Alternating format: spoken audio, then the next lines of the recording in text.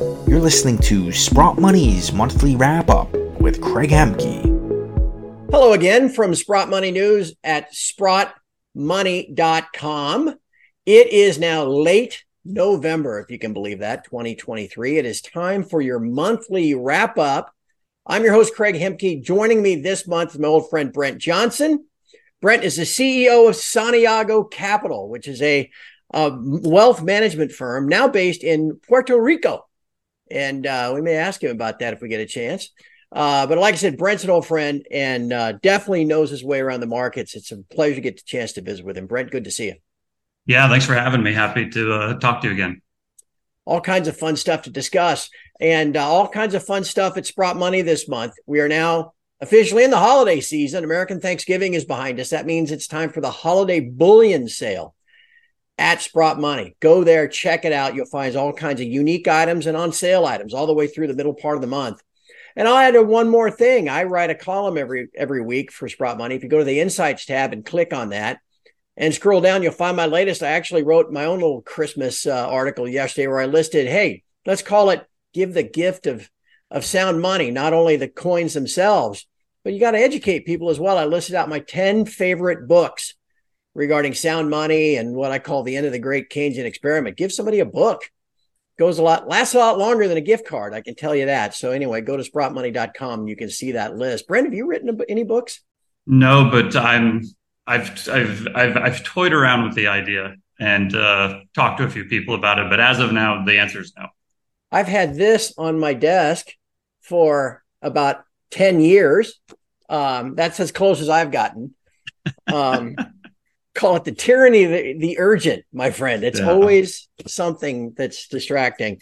All right, so let's talk about the month of November. I just can't believe that we're already this close to the end of the year. It's been quite the month, though. As the month began, a lot of stuff was kind of being a lot of capital being extracted. It seems the S&P was down, gold was down, silver was down, but now here we are 4 weeks later. S&P's up something like 300 points in the month, of course, driven by maybe only 7 or 8 stocks. The gold's up substantially. Silver's up 15%. What, in your view, has turned everything around? Well, I think a lot of it is interest rate expectations from the Fed. Markets generally trade on expectations. And, last year, as the Fed was hiking aggressively, people were expecting rates to continue to go higher. And so markets kind of sold off on that news. And then this year, they've kind of expected the rate hikes to stop. And then what's been kind of interesting is at the September Fed meeting, the Fed kind of threw cold water on that idea. Yeah. They took away the expected rate cuts. They said we may have more rate hikes. And so September and even into October, or at least or kind of into the late September into the end of October, markets sold off pretty hard. Gold sold off, equities sold off, bonds sold off. But then we have the Fed meeting in November, first week of November, and Powell kind of said the same thing. I don't think he really changed his tune, except for he had many chances to be hawkish, and he didn't. I wouldn't say he was dovish, but he had many chances to be hawkish and was not hawkish. And then we've had a lot of dovish data because he said we're data dependent. And so the interest rate expectations is that there will be no more hikes, and it won't be too long before interest rate cuts start happening.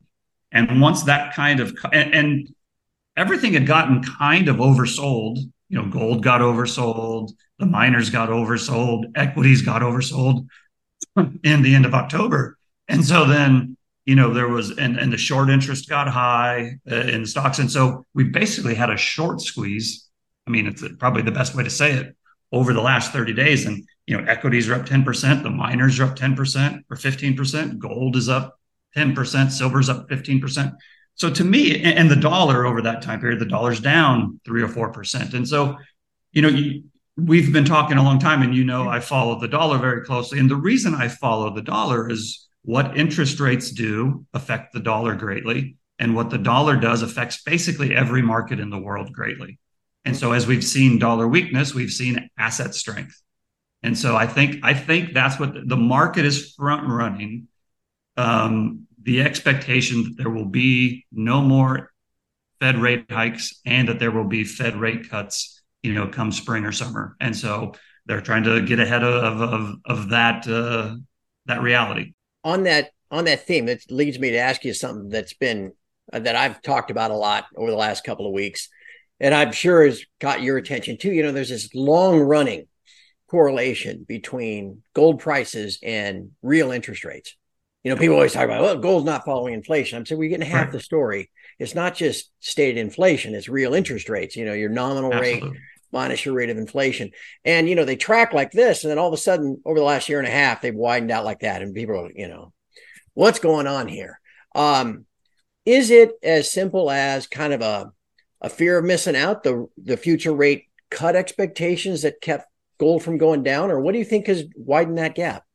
I think a few things. I think for most of the year, despite real rates continuing to rise, gold held up very well Right through September.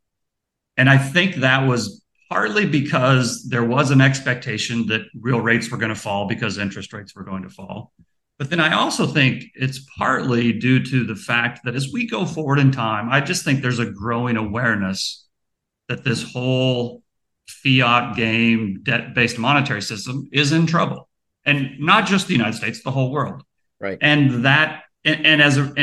even though the dollar's been strong over the last couple of years, the rest of the world's currencies have been really weak. And so there's been great demand from the rest of the world for gold, not because of the dollar, but because of their own currencies are horrible currencies. So I think a combination of international demand, expectations for interest rates to come down, and then, just all fiat in general getting debased. Even because, again, we've talked about this many times, the DXY index, the dollar index, can rise while it's also getting debased at the same time. Yeah. Because the DXY is a relative measure, right? And so I think it's kind of a combination of all those. And I think that kind of was proven in September, because in September, real rates rose again, or they rose a lot. And that's when gold took a hit, because I think the markets kind of had a short-term come to Jesus moment that, oh my gosh, interest rates might not be falling. They might actually be going higher. That means real rates are higher. So then gold sold off. But then as soon as Powell came out and was dovish again, or the market interpreted it as dovish, real rates fell, and gold, made up all that ground that it lost extremely quickly. And so now we're back, equities are at their highs of the year. Gold's at its high of the year. The miners are at the high of the year. I think the miners are at their high of the year. I think gold's up 10% for the year. Yeah. But I think the miners are at 5%. So I don't think they're up as much as gold. Maybe I'm wrong on that. Yeah, they're definitely less. But if you look at across the board, equities, gold, miners, silver, oil, a month ago, they were either up a little bit, with the exception of the Magnificent Seven equities. The Dow was basically up 1 or 2% for the year. The Russell 2000 was down for the year. The S&P was up a few percent for the year. Gold was flat for the year. The miners, I think, were down 10% for the year. But just in literally 30 days, everything has rocketed back higher. And so my personal opinion is that everything has moved in the right direction. But it's also my opinion that everything has gotten way ahead of itself. So it's not that I disagree with the move or the direction of the move, but I think the magnitude of the move across all of these different asset classes has gotten a little bit ahead of itself. Because while I don't think that there probably will be any more rate hikes, I'm not so sure we're going to get these Fed cuts as soon as the market seems to think that we're going to, unless we have some kind of a crisis or a liquidity event. If we have some kind of a crisis or a liquidity event, then we will absolutely get cuts or QE or some kind of a bailout or whatever it is. But assuming that we don't, and if that's happening, then I would think that these prices would be lower as a result of the crisis. So I kind of feel like, I don't want to come out and say I'm bearish on everything, because I don't know that we're going to have this giant crash. I just don't think that we're going to continue to rocket up at the pace we have for the last 30 days for the next 3 months. I think that's pretty unlikely. Well, then let's use that as a segue to flip the calendar a month. Okay. We're soon going to be in December. We get another full round of economic indicators. Jobs report will be out a week from this coming Friday, the first Friday of the month. Well, the first Friday of the month is the first. It's not going to be the first. It'll be the 8th. Regardless, the next Fed meeting is now 2 weeks away. How do you envision this year ending? Kind of some sideways action through the month of December, or how does it look? I think we're probably sideways to down, kind of across asset classes between now and the end of the year. And here's the reason. If we stay at these levels and we don't pull back over, let's say we just stay at these levels up into the Fed meeting, or even up into the CPI release, which I think is also the second week of December. There's really no reason for Powell to come out and be dovish if everything's already back at their all-time high, right? Mm-hmm. In other words, I constantly talk to people who keep saying that there's no way that they can pull off this soft landing, but yet the market keeps front running everything so much that they're actually giving Powell his soft landing, right? Right. And so to me, it's a little bit of cognitive dissonance between what the market's doing and what people are saying. So again, I don't know that we're necessarily going to have this big crash in the next 3 or 4 months, but I also would be surprised if we have, another 10 to 20% move across asset classes between now and let's just call it the first quarter. Yeah. It's possible. Now, here's the thing I would say is if Powell does come out and is dovish in December and he indicates that hikes are gone and that, maybe there'll be a cut sometime in late spring or early summer, then we could have kind of a melt up for 2 or 3 months. But the problem with doing that then we are back at astronomical levels across everything. And it's hard to see. And at that level, why would he have to? Again, the more the market, these prices go up, the less inclination he has to cut. In other words, the reason he would have to cut is if the market was slowing and if the economy was slowing and asset prices were coming down. If asset prices are going up, there's no reason at all for him to cut, because that would just endanger inflation picking back up again or starting to rise again. And that causes all kinds of problems for him, both from a career perspective, from a political perspective. And so I don't see that. I don't think cuts happen unless we have some kind of a market correction. And as of right now, markets are pretty close to their all-time highs. What do you make of that reverse repo balance? That was always at zero. You get these little spikes of a couple $100 billion. That's nothing. At the end of the quarter for a little bank window dressing, that kind of stuff. All of a sudden, after all that QE cash out of COVID, it got to $2.3 trillion. Yeah. Again, kind of excess bank reserves that are kind of being quarantined at the Fed. That's been bleeding out all year, and we're down to $850 billion or something. Do you think, is that kind of a, slush fund in a sense, providing liquidity and it's just another tool that the Fed can use to try to engender to keep interest rates where they want them and to keep assets where they want them and to try to engineer this soft landing. The one thing that I will say to people is that I never say never on anything.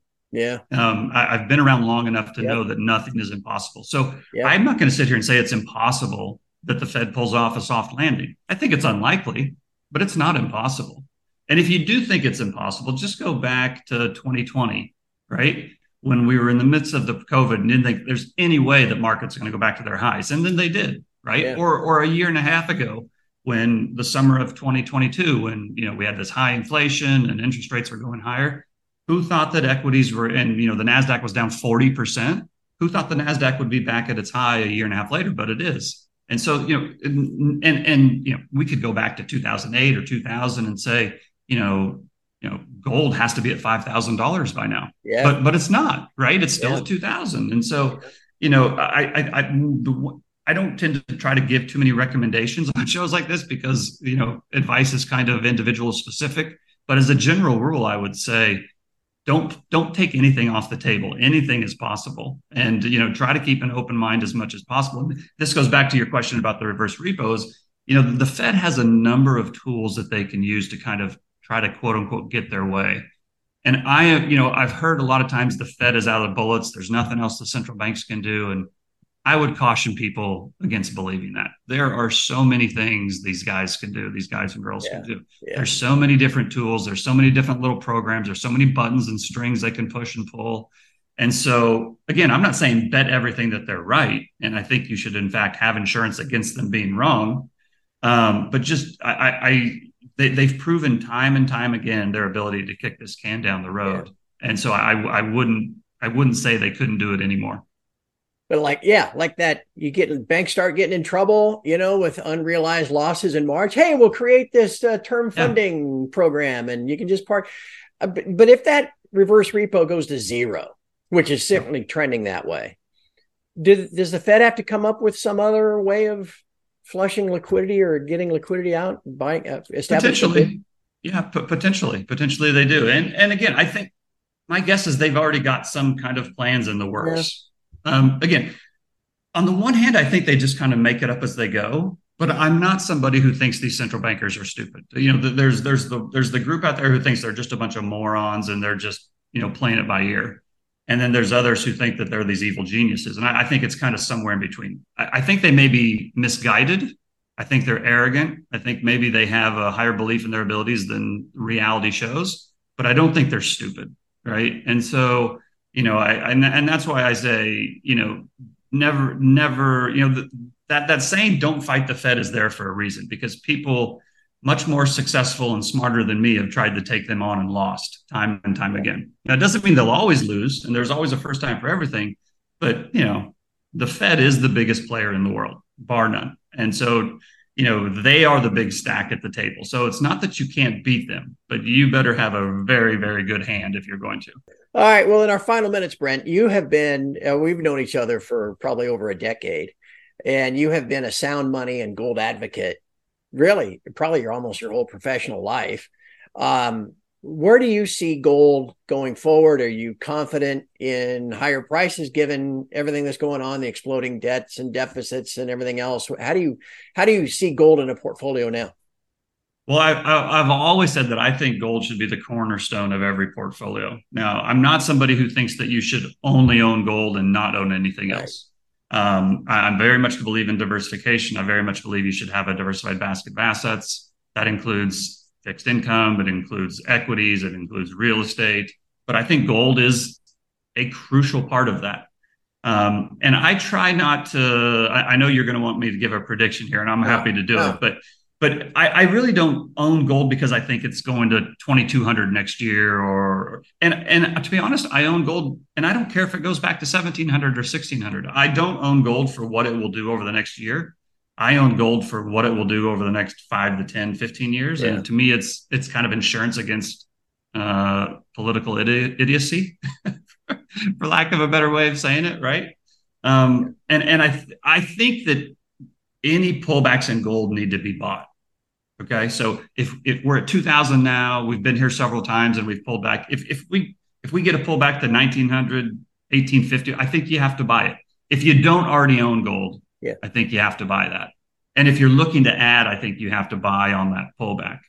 If you don't own any at all, then I think you need to start buying some. Maybe you don't go out and buy it all right now because we're back at it's pretty close to its all-time high. But I think that in the years ahead, I think gold is going to double, maybe triple. But I don't know if that's going to be in 5 years, 7 years, 10 years. I just think that will happen. I do not think it's going to happen next year. I don't think that gold's going to $3,000 in 2024. Now, if it does, I'll be I'll be okay with it because I own gold, right? And not going to be the worst thing in the world to say I don't think gold's going to 3,000 and then have it go to 3,000 and you made a bunch of money anyway. So if I can make money being wrong, I'm happy to do that all day. But I think if you understand that fiat currencies get debased over time, if you understand that the whole world has debt problems, if you understand that it's not just a U.S. thing, and the way that the world will deal with this, with these debt crises, is to inject more money into the system. Over time, gold goes higher. The flip side, and the part of the reason I say you don't just go out and put all your money into it right now, is because I still believe that the biggest threat to the global economy is a spiking U.S. dollar. for many of the reasons that we've discussed before. And typically, when you get a spiking dollar, you get liquidating type markets. That doesn't just affect gold; it affects everything. It affects copper, wheat, oil, gold, equities, real estate. And so, I think investors need to be prepared for assets to go up and to the right over time because fiat gets debased, but be prepared for these terrifying drawdowns along the way. And that means having some cash or some kind of liquidity on the sideline so that you can be a distressed buyer rather than being a distressed seller. Yeah. And like you mentioned, just because the dollar is going up doesn't mean gold has to go down year over year. No. It's relative. The dollar index just compares the dollar to a basket of other fiat. I posted a monthly, a monthly chart of the dollar index.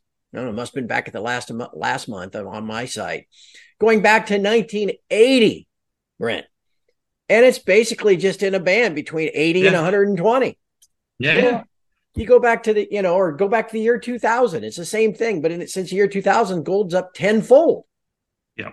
So, well, the other thing I'd say on that too is for the people who I know that most people, not everybody, but I would say the general consensus of people who are in the gold market have done so, especially U.S. domestic investors, under the belief that the dollar is going to lose value over time, and history shows that that's the case. But for anybody who thinks that they don't need to worry about a stronger dollar, I would say go back to 2008 until now and look at where gold was then. Look at where gold's at now. Gold's gone up a lot over that time period, but it's had several sharp drawdowns during that time period.